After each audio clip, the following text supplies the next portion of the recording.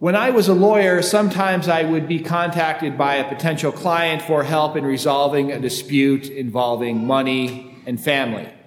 For example, someone wanted to contest a will because they felt that they weren't given a proper share of their parents' estate. Or two brothers were in business together, and one felt that he was shut out of some percentage of the profits that he was due. Or maybe some relatives jointly owned a piece of property, and some weren't contributing their portion of the upkeep or the taxes. Or maybe someone loaned their sister-in-law some money, and she was being slow to repay. And after explaining their predicament to me, many people would say something to the effect, "It's not about the money, it's just about the principle of the matter." At which point I would politely decline to take the case. Because one of two things were true. Either they weren't being honest with themselves, or they weren't being honest with me. Because, let's face it, it really is about the money. People who have trouble being honest with themselves or with their attorney don't make for good clients. As a priest, people often run similar sorts of problems by me.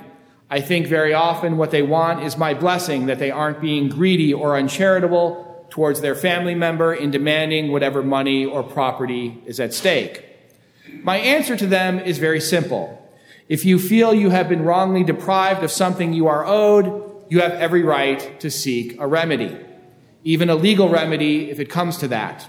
Our faith teaches that a person has a right to seek a redress for a violation of the seventh commandment, thou shalt not steal. That commandment is understood in the Catechism to include anything that would unjustly deprive another person of their property, such as failing to return a borrowed item, not paying a debt, damaging another's goods, and so on and so forth. In the gospel reading, Jesus is approached by the man who says to him, "Tell my brother to share the inheritance with me." Jesus rebukes him, "Friend, who appointed me your judge and arbitrator?" And then he says to the crowd, "Take care to guard against all greed, for though one may be rich, one's life does not consist of possessions." Now, it would be easy to assume that Jesus simply feels that the man is being greedy and wanting a share of the inheritance that his brother received. But I don't think that's exactly what Jesus meant. He isn't suggesting that the man not seek any remedy against his brother. Rather, he rejects the man's request to serve as a mediator for this conflict because it has nothing to do with Jesus' mission. Who appointed me as your judge and arbitrator? Jesus isn't there to settle property disputes between brothers. He's there to preach the kingdom of God. There are judges and arbitrators out there that the man could seek out to resolve this problem. Jesus is saying, in other words, don't try to wrap this monetary dispute in a blanket of false piety. Seek the money through the normal legal channels if that's what you think is fair. But don't try to co-opt my spiritual authority to gain an advantage in an ordinary earthly matter like this. Jesus is there to preach about eternal things. Money, possessions, and the like are temporal and therefore perishable. Now, of course, in one sense, Jesus is the Son of God, and he is the source of all justice, which includes the temporal. But that's not the way the man is looking at Jesus. He simply saw him as a rabbi or a teacher with great moral and spiritual authority, someone whose word in his favor would cow his brother into capitulating about the inheritance. It's not greed to demand what you rightly deserve. Greed consists in trying to obtain more than what you deserve.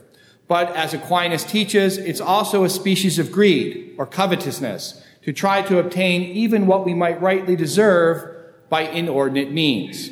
And that can include a situation as here, where someone tries to claim what they might otherwise deserve by bending the authority of Jesus to their own purposes.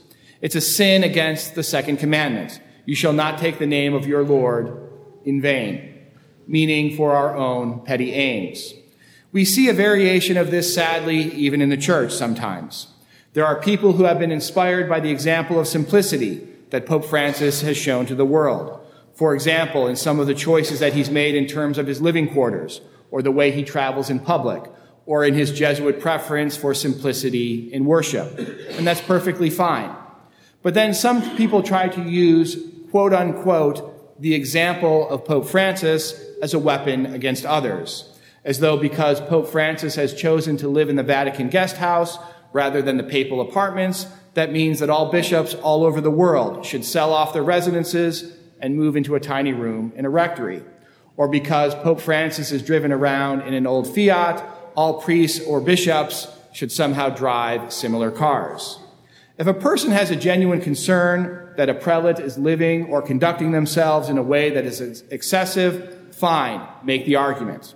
But like the man trying to co-opt Jesus' authority to get his brother to share the inheritance, don't just make odious comparisons between Pope Francis and others. Don't try to invoke Pope Francis' spiritual authority in a way to embarrass or pressure others to do what you think they should do. When it comes to the material goods of this world, our Christian faith teaches us neither to be indifferent nor obsessed, but rather properly ordered according to our state in life. A priest needs less than a layperson, especially one who supports a family. A religious needs even less than a priest.